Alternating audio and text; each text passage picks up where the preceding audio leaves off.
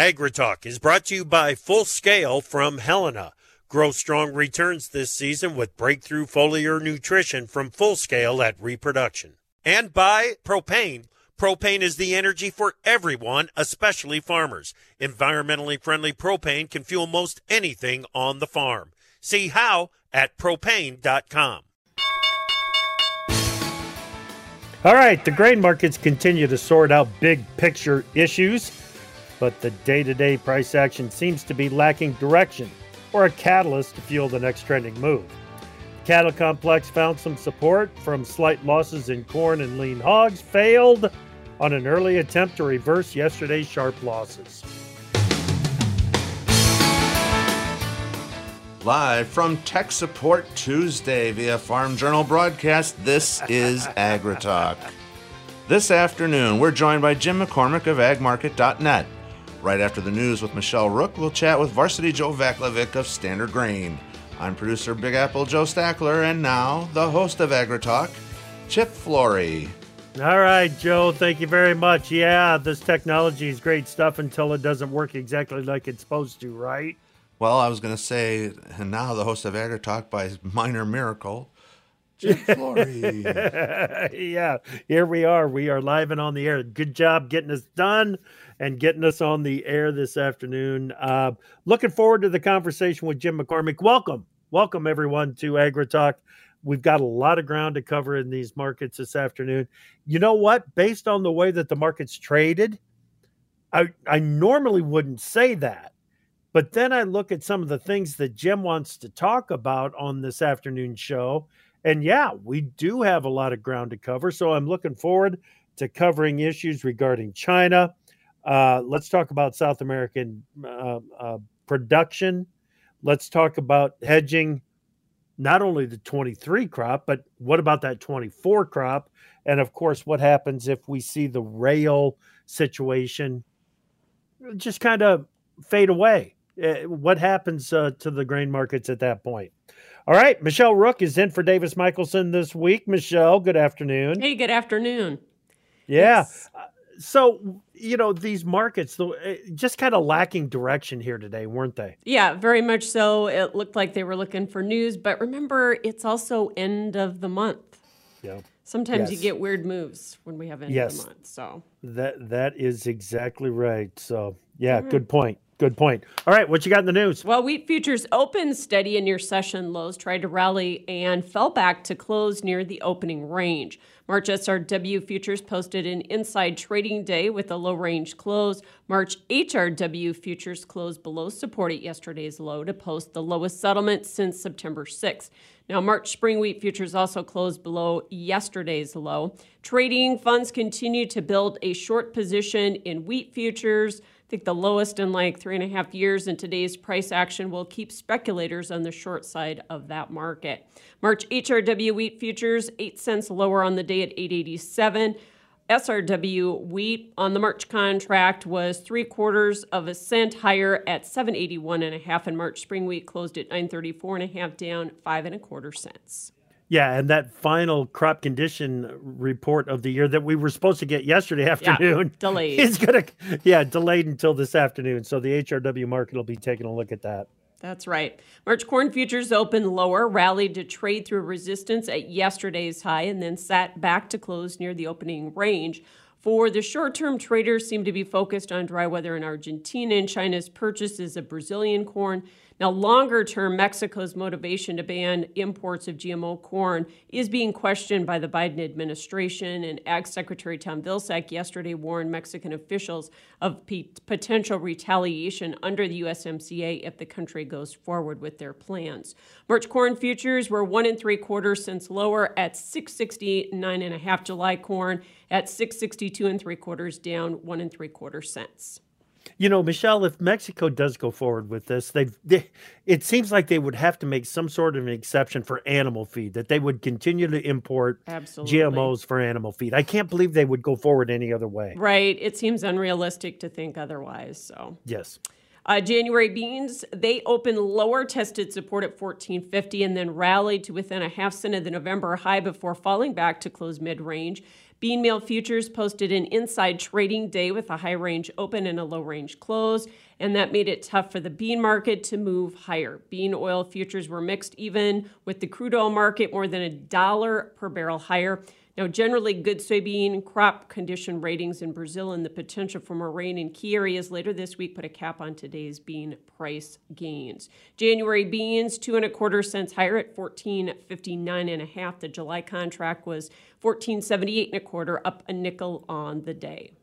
You know, the product markets right now, you've got that soybean meal market that was under pressure.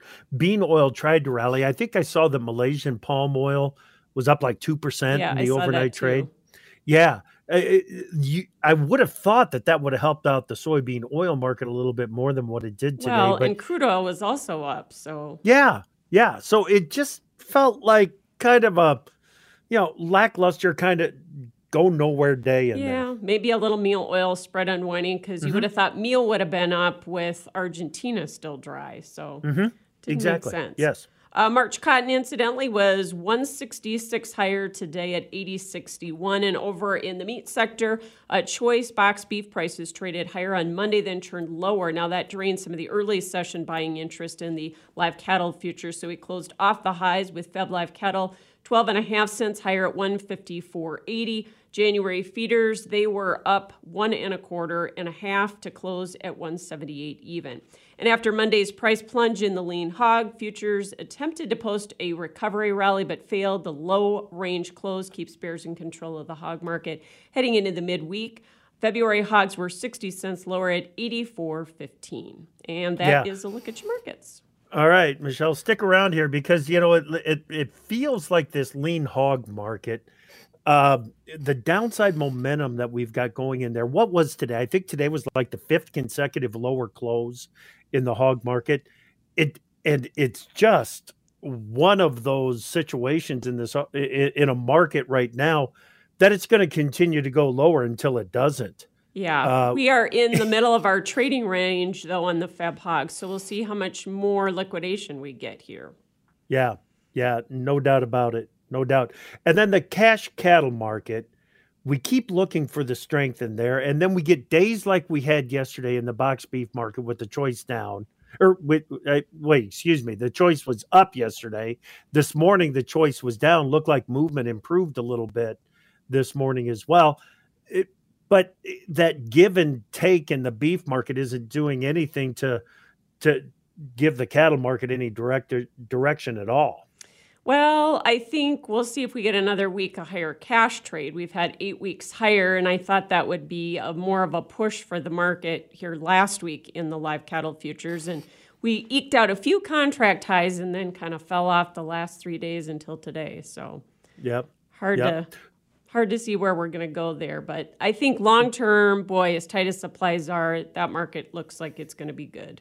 Everybody comes back to that in this cattle market, the longer-term trend in the supplies. And I think I keep doing that too. That's where you got to go and trying to figure out where it's going. Who'd you talk to today for your market reports? Brad Koima with Koima Varlick. Nice. We talked about this cattle market. He's still a big bull. He thinks with the big slaughters that we've had here, obviously the packers must be making some money. And he's really bullish long-term into 2023 where we hit the marketing hole. So yeah. Thinks maybe all 174. Right. Well, you got to think all-time highs in here, the way that this market is set up. It's at least got to be in your thought process. Michelle, thank you so much. Appreciate you. All right, that is Michelle Rook. Okay, coming up next, agmarket.net. Jim McCormick is up next right here on AgriTalk.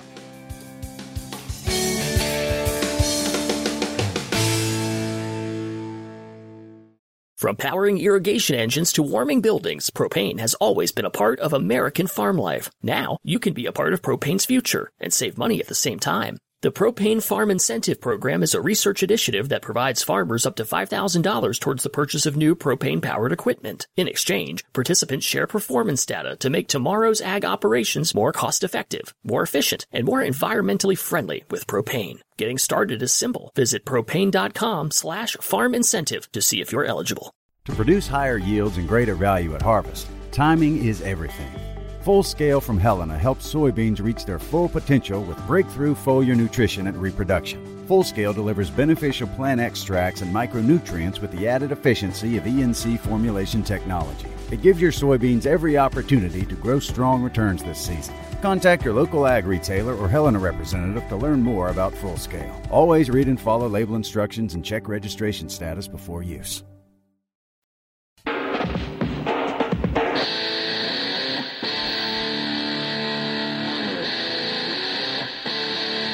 In the morning, you're coffeeed up and you're thinking. In the afternoon, you've calmed down, but you're still thinking. We're here all day. AgriTalk. Welcome back to AgriTalk. I'm Chip Flory. Big Apple Joe, just so that you know, I am pushing all kinds of buttons like I would normally be pushing, even though I know that I don't have to push those buttons to get me on the air. I'm still pushing all the buttons. Oh, muscle memory. Oh, yeah. Yeah. There's Don't no fight doubt it. about it. Yeah, don't fight it. I have All to right. fight it, though, because, like, I've got your little chip button over here that is useless today. Yeah. So I've got you on the other side of the board. But it's not as bad as Gotcha. this morning, which could have been a real disaster. Well, we are up and running. I'm just glad that you got us doing that. So, okay, let's get to today's guest analyst, Jim McCormick, agmarket.net. Jim, it's good to talk with you again, my friend. How are you? I'm doing well, Chip. Thanks for having me on. I really appreciate it. How are things doing for you? Well, we're doing all right. A little bit of a cloudy day, a little rainy day over here. It sounds like we might be getting some snow before the sun goes down. So it's, hey, what the heck? It's November 29th, and it kind of feels like it out there right now. Well, we're here in Chicago are at about 55 degrees. So we're about 12 hours in front of that snow. So my wife's telling me I need to go out and hang out Christmas lights tonight before it gets cold. But we'll see. Oh, geez. It gets dark so soon. I don't know if that's going to happen. You know what? That'd probably be a good idea for me to get that done too. We've got this Christmas celebrations coming right up on us. So yeah. At least get old Frosty out or something like that. So Exactly. Okay.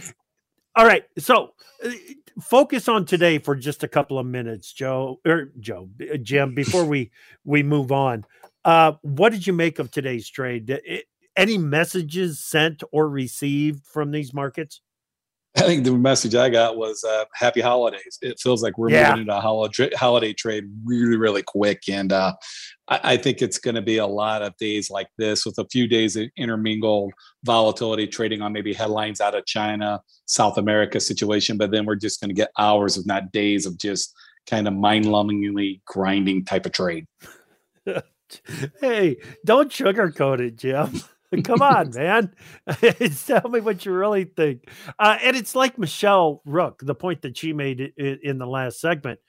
Today's the 29th. We've got the 30th. Tomorrow is the last day of the month. There's some weird stuff that can happen at the end of the month, especially when we've got positions, the specs, the large specs, changing up their positioning. They've been lightening their load on the long side of the corn market, and they've been building a short position in wheat. I don't know. Do we see that influence trade going into midweek or not? I think a little bit, but in general, I think what you're going to see, Chip, the funds are just winding down the trade for the year. As they get into the first, second week of December, they tend to really just get positioned where they want to be. So their investors kind of know where they sit tax wise. The investors don't want a big shock of a big movement in the last 2 weeks of the year where they find out either they made money or lost money, because a lot of people right now are making adjustments, for tax purposes, plain and simple. So the volume really tends to die down this time of year. But that also can, like I said, lead to kind of days and hours of volatility, because you have not the volumes dialed down, and then all of a sudden you get a weird commercial trade that might spook the market one way or another. So if you're a producer out there, these are reasons why we tell you to put those wish orders in there, because strange things do happen this time of year. And watch it on the other side too. Tell me if you agree with this. If we do see the volume come out of the market, we do see the volatility come out of the market, might there be some opportunities between now and the end of the year to put in some risk management strategies that can put a floor in place or capture basis and keep your price potential open, with a sell and replace kind of strategy, if those options are cheap enough? Well, there's no doubt about it. And actually, we had some customers do that today. The reality is you're still getting, I had a customer today get offered $7 cash corn for delivery right now this time of year. And I'm like, why not take the $7 corn? Because you're looking at corn. He's got $7 corn. He came out and looked at July corn trading at $6.62. There's not a lot of carry in the market. There's actually inverted market. He said, I'm going to sell that cash grain. I'm going to buy an option strategy in case this weather stays dry. He is in the Western Corn Belt where we know it's very, very dry.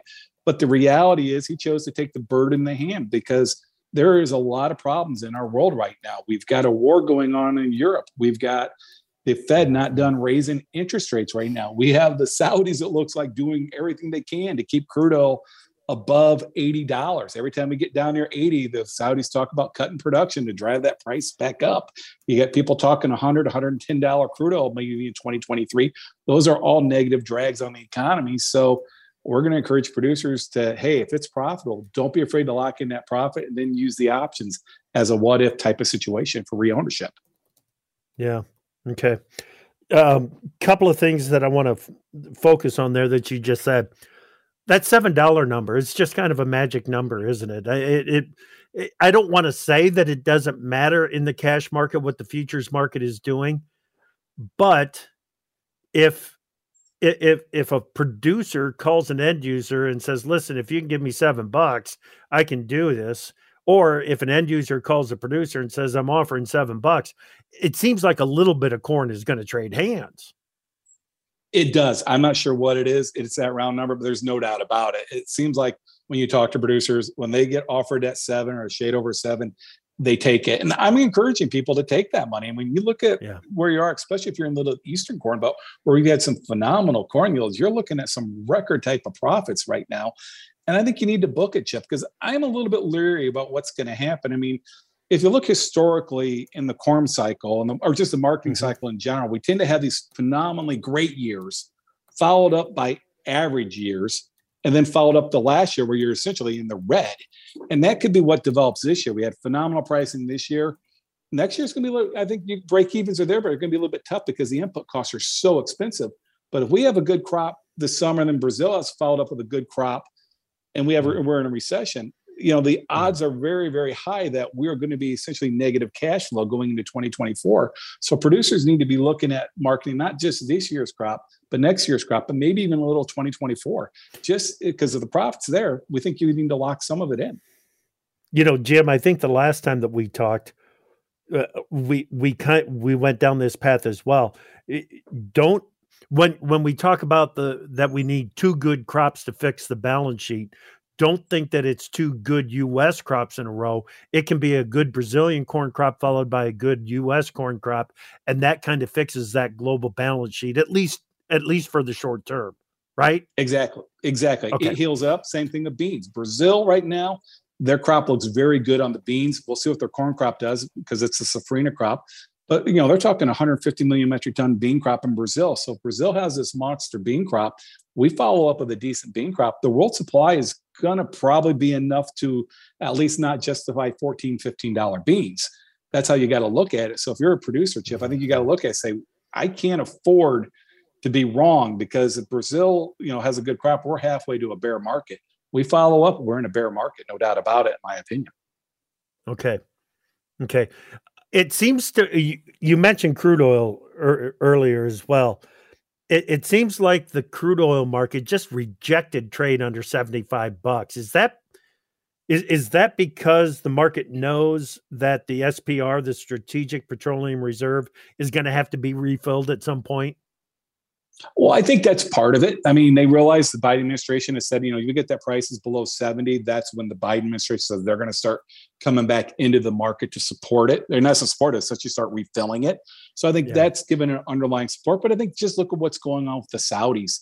and the rest of OPEC, plain and simple, they like this $80 to $100 crude oil. And every time we get down there, it's interesting. We start getting reports out of Saudi Arabia talking about cutting production. And that's exactly what happened yesterday. It's amazing how yesterday morning we came in and the market was all negative about these protests in China due to the COVID and, that civil unrest. What was that going to do to the world's economy? And lo and behold, within 2 hours, we get this report that, hey, the Saudis are talking about cutting production at next week's OPEC meeting. It's just funny how that works all the time. So I think it's a combination of U.S. buying as well as Saudis saying they like this $80, $90, $100 crude. That's actually what they need to sustain their economy. Because remember, a lot of their economy is all driven on selling crude oil. Crude oil, baby. Yep. If they're not selling it if they're not selling enough of it at the price that they need, they're going to make changes on their output to get their balance sheets squared up there as well. Okay, Jim, we've gotten a good start here, and we've talked a little bit about that 23 and 24 marketings. Now, when we come back, I want to talk a little bit more about that because the risk of getting into a negative return situation or a loss situation on that 24 crop is something that we need to keep in mind as we go forward with our marketing. And I want to talk a little bit more about China. And as long as we're talking about the cash corn market, we should talk about what's going on with the rail situation as well. We're talking with Jim McCormick, agmarket.net, right here on AgriTalk.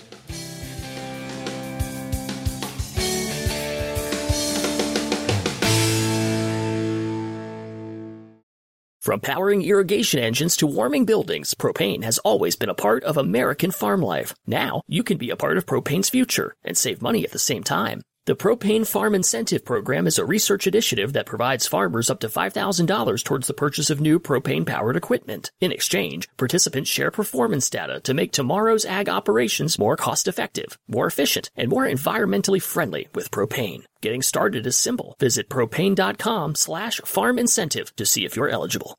To produce higher yields and greater value at harvest, timing is everything. Full Scale from Helena helps soybeans reach their full potential with breakthrough foliar nutrition and reproduction. Full Scale delivers beneficial plant extracts and micronutrients with the added efficiency of ENC formulation technology. It gives your soybeans every opportunity to grow strong returns this season. Contact your local ag retailer or Helena representative to learn more about Full Scale. Always read and follow label instructions and check registration status before use. It's time for news of note from ProFarmer. ProFarmer crop consultant Dr. Michael Cordonnier says weather and early growing conditions in Argentina remain problematic. As a result, he cut 1 million metric tons of Argentine corn from his crop estimate, which now stands at 49 million metric tons. He also cut 1 million tons from his Argentine soybean crop estimate, which also stands at 49 million metric tons. As of November 29th, officials say Ukraine farmers have seeded 4.5 million hectares to winter grains. That's about 94% of expected area, down from 6.4 million last year. The Kazakhstan prime minister says his country has no immediate plans to reduce tariffs on the rail transport of Russian grain through his country, so no specific agreements have been reached. That's ProFarmer's news of note. Give ProFarmer a try at tryprofarmer.com. Opinions expressed on AgriTalk do not necessarily reflect the views of Farm Journal Broadcasting, affiliate stations, or sponsors. You're listening to AgriTalk, where the conversation begins. Join us at 855-4-TALK-AG. Welcome back to AgriTalk. I'm Chip Flory. Glad that you are with us this afternoon. Davis has got the week off. He'll be back with us next week. We are in the middle of a conversation with Jim McCormick from agmarket.net. Before we get back to Jim, I'll go ahead and recap where the market's closed.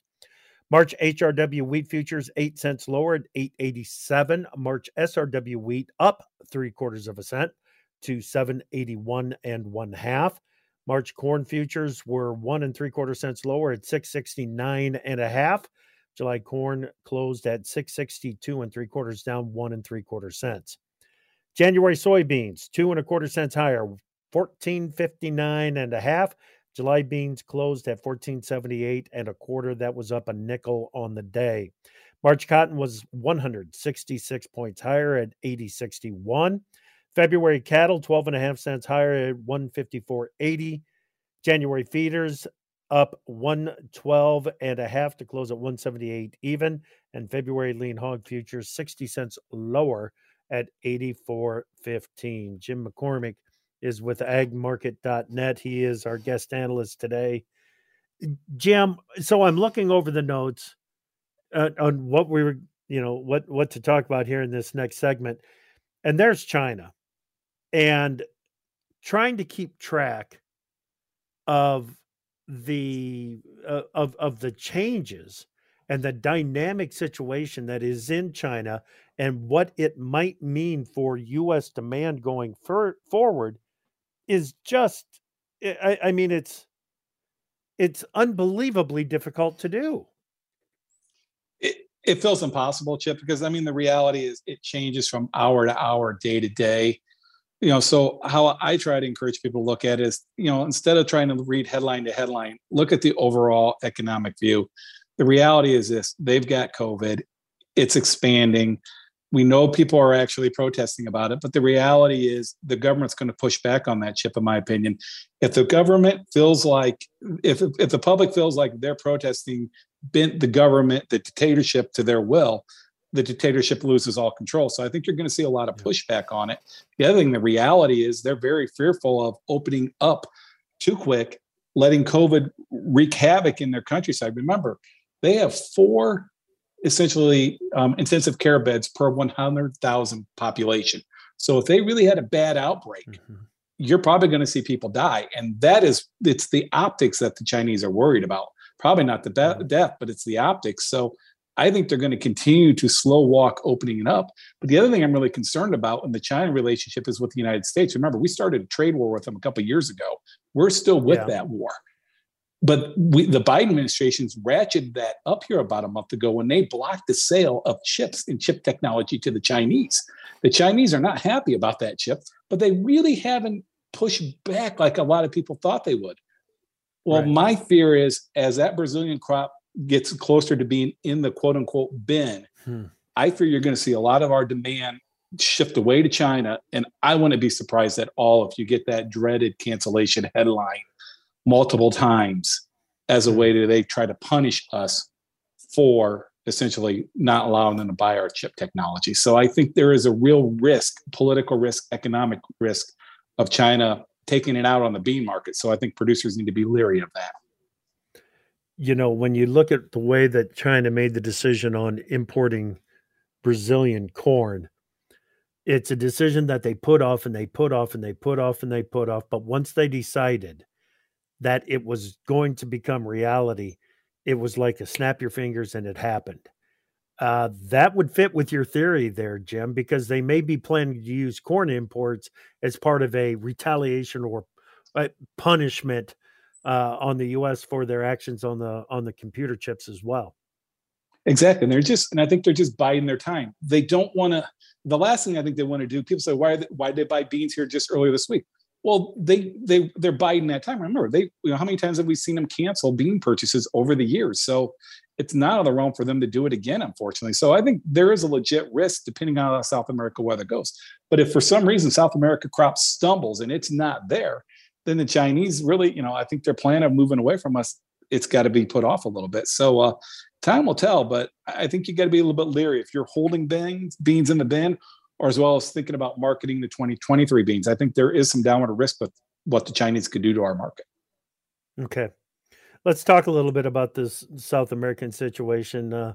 At the bottom of the hour there in the news of note from Pro Farmer, we had Dr. Michael Cordonier's latest estimates out of Argentina, down 1 million tons on corn and soybeans.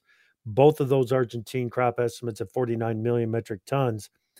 But Jim, like you said in your notes, it's basically when we lose a bushel out of Argentina, it feels like we're picking it up in Brazil. Exactly. And I think that's kind of why the market's not reacting to the South America crop shrinking at this point in time.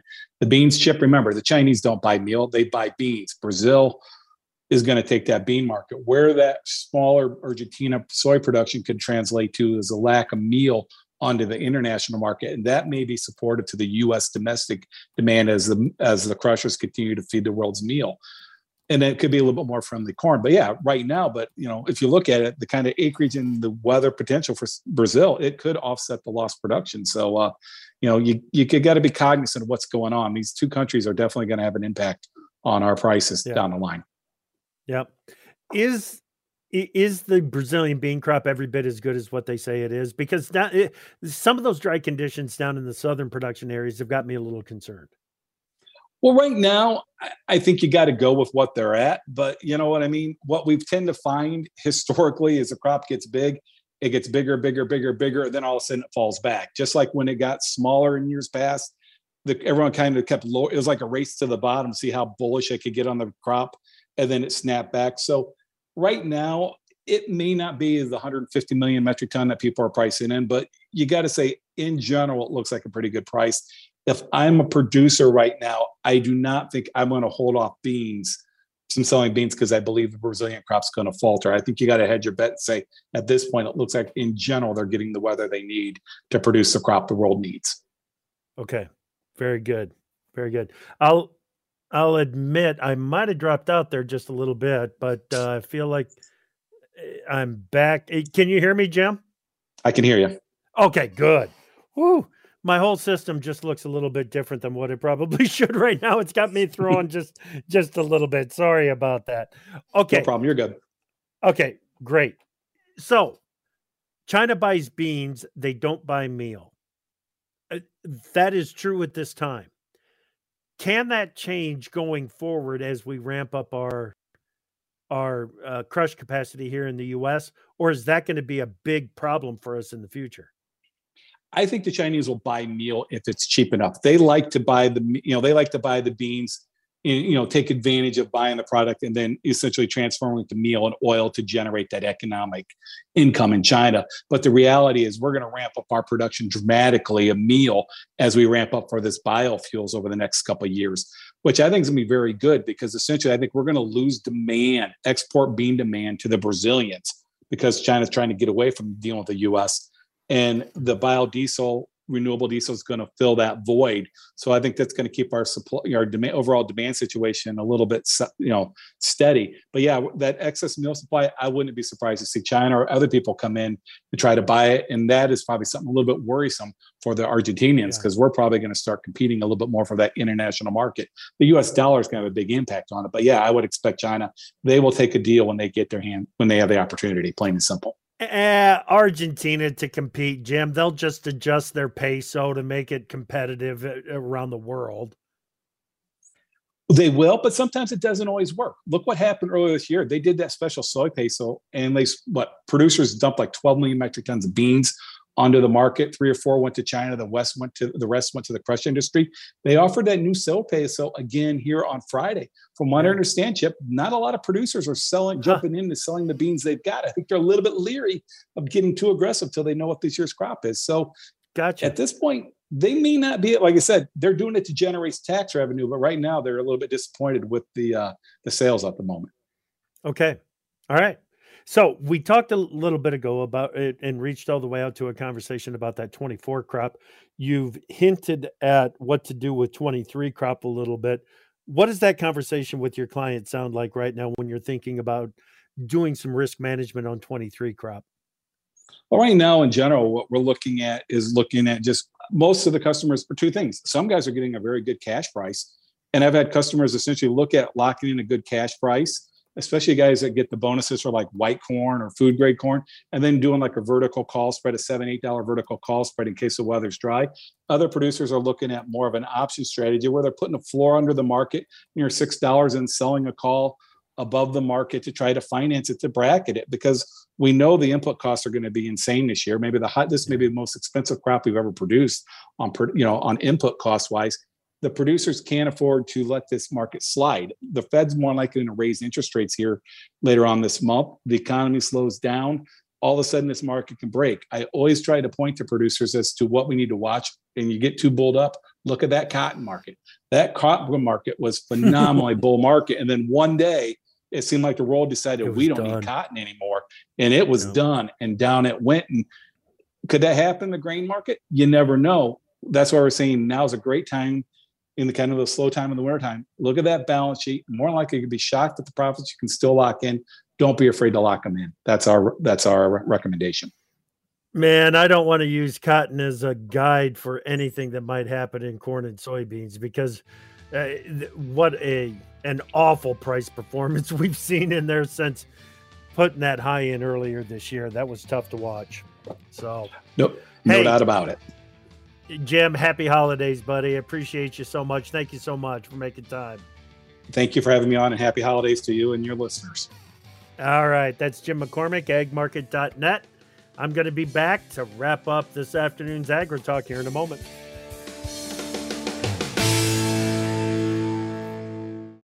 From powering irrigation engines to warming buildings, propane has always been a part of American farm life. Now, you can be a part of propane's future and save money at the same time. The Propane Farm Incentive Program is a research initiative that provides farmers up to $5,000 towards the purchase of new propane-powered equipment. In exchange, participants share performance data to make tomorrow's ag operations more cost-effective, more efficient, and more environmentally friendly with propane. Getting started is simple. Visit propane.com/farm incentive to see if you're eligible. To produce higher yields and greater value at harvest, timing is everything.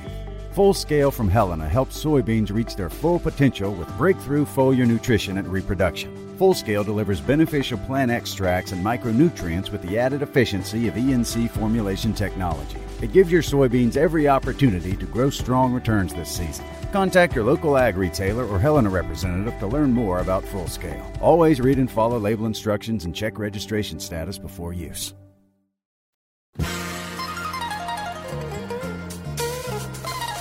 AgriTalk is brought to you by the Conservation at Work video series. Farmer to Farmer, the Conservation at Work video series features real stories, real successes, real quick. See what's possible at farmers.gov/conservation. Welcome back to AgriTalk. I'm Chip Flory. So this morning we had Brett Waltz from BAMWX.com back on AgriTalk to give us an update on the weather and to give us an idea of just how severe these storms might be in the southern part of the country as we make our way through the day. And I can tell you this, looking at the radar, we've got tornado warnings in far eastern Texas, in northern Louisiana, in southern, central, and northern Mississippi.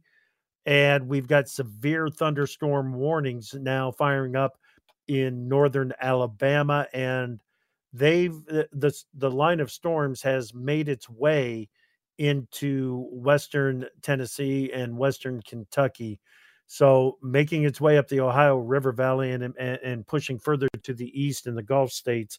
Just be very, very aware of what is going on down there, because this weather is red hot, no doubt about it. Michelle Rook is back with us. Michelle, you talk to Jim quite often in your market updates, right? What'd you make of that conversation with him? Oh, Jim is always so insightful. Yeah.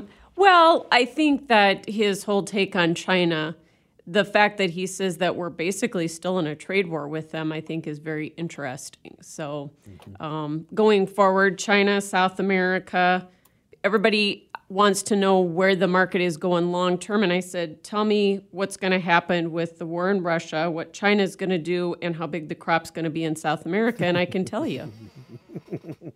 That's right. That's right. Give me a few more facts and we can start to figure out where things are going to be going forward. Well, we've had so many black swans, you know. Yeah. Yeah. And, Jim, right now is one of the analysts that we talk to regularly here on AgriTalk as well, that is most willing to talk about the potential for a bearish market coming out of 23 and into 24. And it was the second time in a row that Jim was on that he emphasized early on in the conversation. We keep talking about needing two good crops in a row to fix the balance sheets. Well, that's not two good U.S. crops in a row. Give us a good South American crop, follow it up with a good Brazilian or good U.S. crop, corn and soybeans. And it goes a long ways towards fixing the balance sheet on a global basis and just makes it that much more difficult to move this market higher. Oh, yeah. And he said 150 on Brazil, and certainly there's some speculation. It could be 154, 155, and maybe that'll make up for what Argentina doesn't have because of their drought. But $7 corn.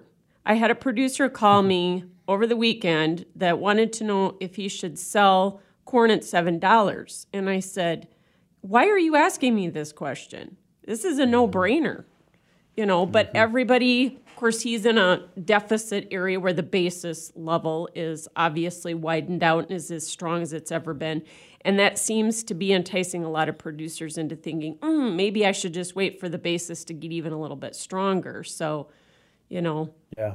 But Jim's point about starting to prepare for 23, and if you can lock in some of those prices with those really high inputs we're going to have, I just think if you have $7 corn, how can you not make some money there, even with high inputs? Yeah. But I'm not a farmer. I hear you. I hear you on that, Michelle. And the thing is, we've when I say we, I shouldn't say we. There are some in the risk management area business that we all grew tired of the sell and replace strategy for a period of time. And just said, listen, there are times when it's okay to just make a sale. You don't have to replace it every time you make a sale. I feel like we're back into that period of time that if you do make that cash sale, whether it be on 22, 23, or maybe even 24, that if you're going to make that cash sale and lock it in cash, you probably should be at least considering some kind of a strategy that is going to reopen your upside price potential, whether it be, some sort of a future spread, a call spread, just a flat out long call position, something that will keep you in the game in case one of those black swans is price supportive rather than a negative on the market going forward. Yeah, and we can't predict them. We've already had more black swans. Every time I do a market presentation, I'm like, let's see, how many black swans are we on now? These are supposed to be 1 in 100, 1 in 50-year events, and we've had just a pile of them. So trying to predict it and the volatility in the markets, it's always very difficult to know what to do. And sometimes I guess it paralyzes producers, and I don't blame them. It's emotional. Right. Good point. Yes, absolutely. Interesting little bit of that conversation that we had with Jim about the potential changes to the global soy market and soy product market in the future with the crush capacity that is coming online over the next couple of years here in the U.S. Jim's flat out right when he said, listen, China will buy U.S. meal if it's cheap enough. Right. And it could get to be at that level. That's why United Soybean Board, USEC, a lot of these state soybean groups are out looking for meal markets in the export market. It's either that or they got to feed it to livestock because they know we're going to have more meal than oil. Yeah. The one team approach that we see from the American Soybean Association, from the National Corn Growers Association, from the beef producers. I mean, it all fits now into the idea that value added may be our best option in exporting some of those soybean products going into the future if this renewable diesel and sustainable aviation fuel market comes around like many of us think it will. And I think it will. The investment's in place and ready to go. So, yep. All right, Michelle, we'll talk to you again tomorrow. Okay. Thank you so much. Talk to you then. All right. You bet. Tomorrow morning, we've got Senator Chuck Grassley from Iowa, and we're going to have a Cattlemen's Farmer Forum with Casey from Nebraska and Brett from Wyoming. And tomorrow afternoon, Randy Martinson from Martinson Ag will be right here. Have a great day, everybody. Be safe out there. Keep an eye on the weather. This is AgriTalk.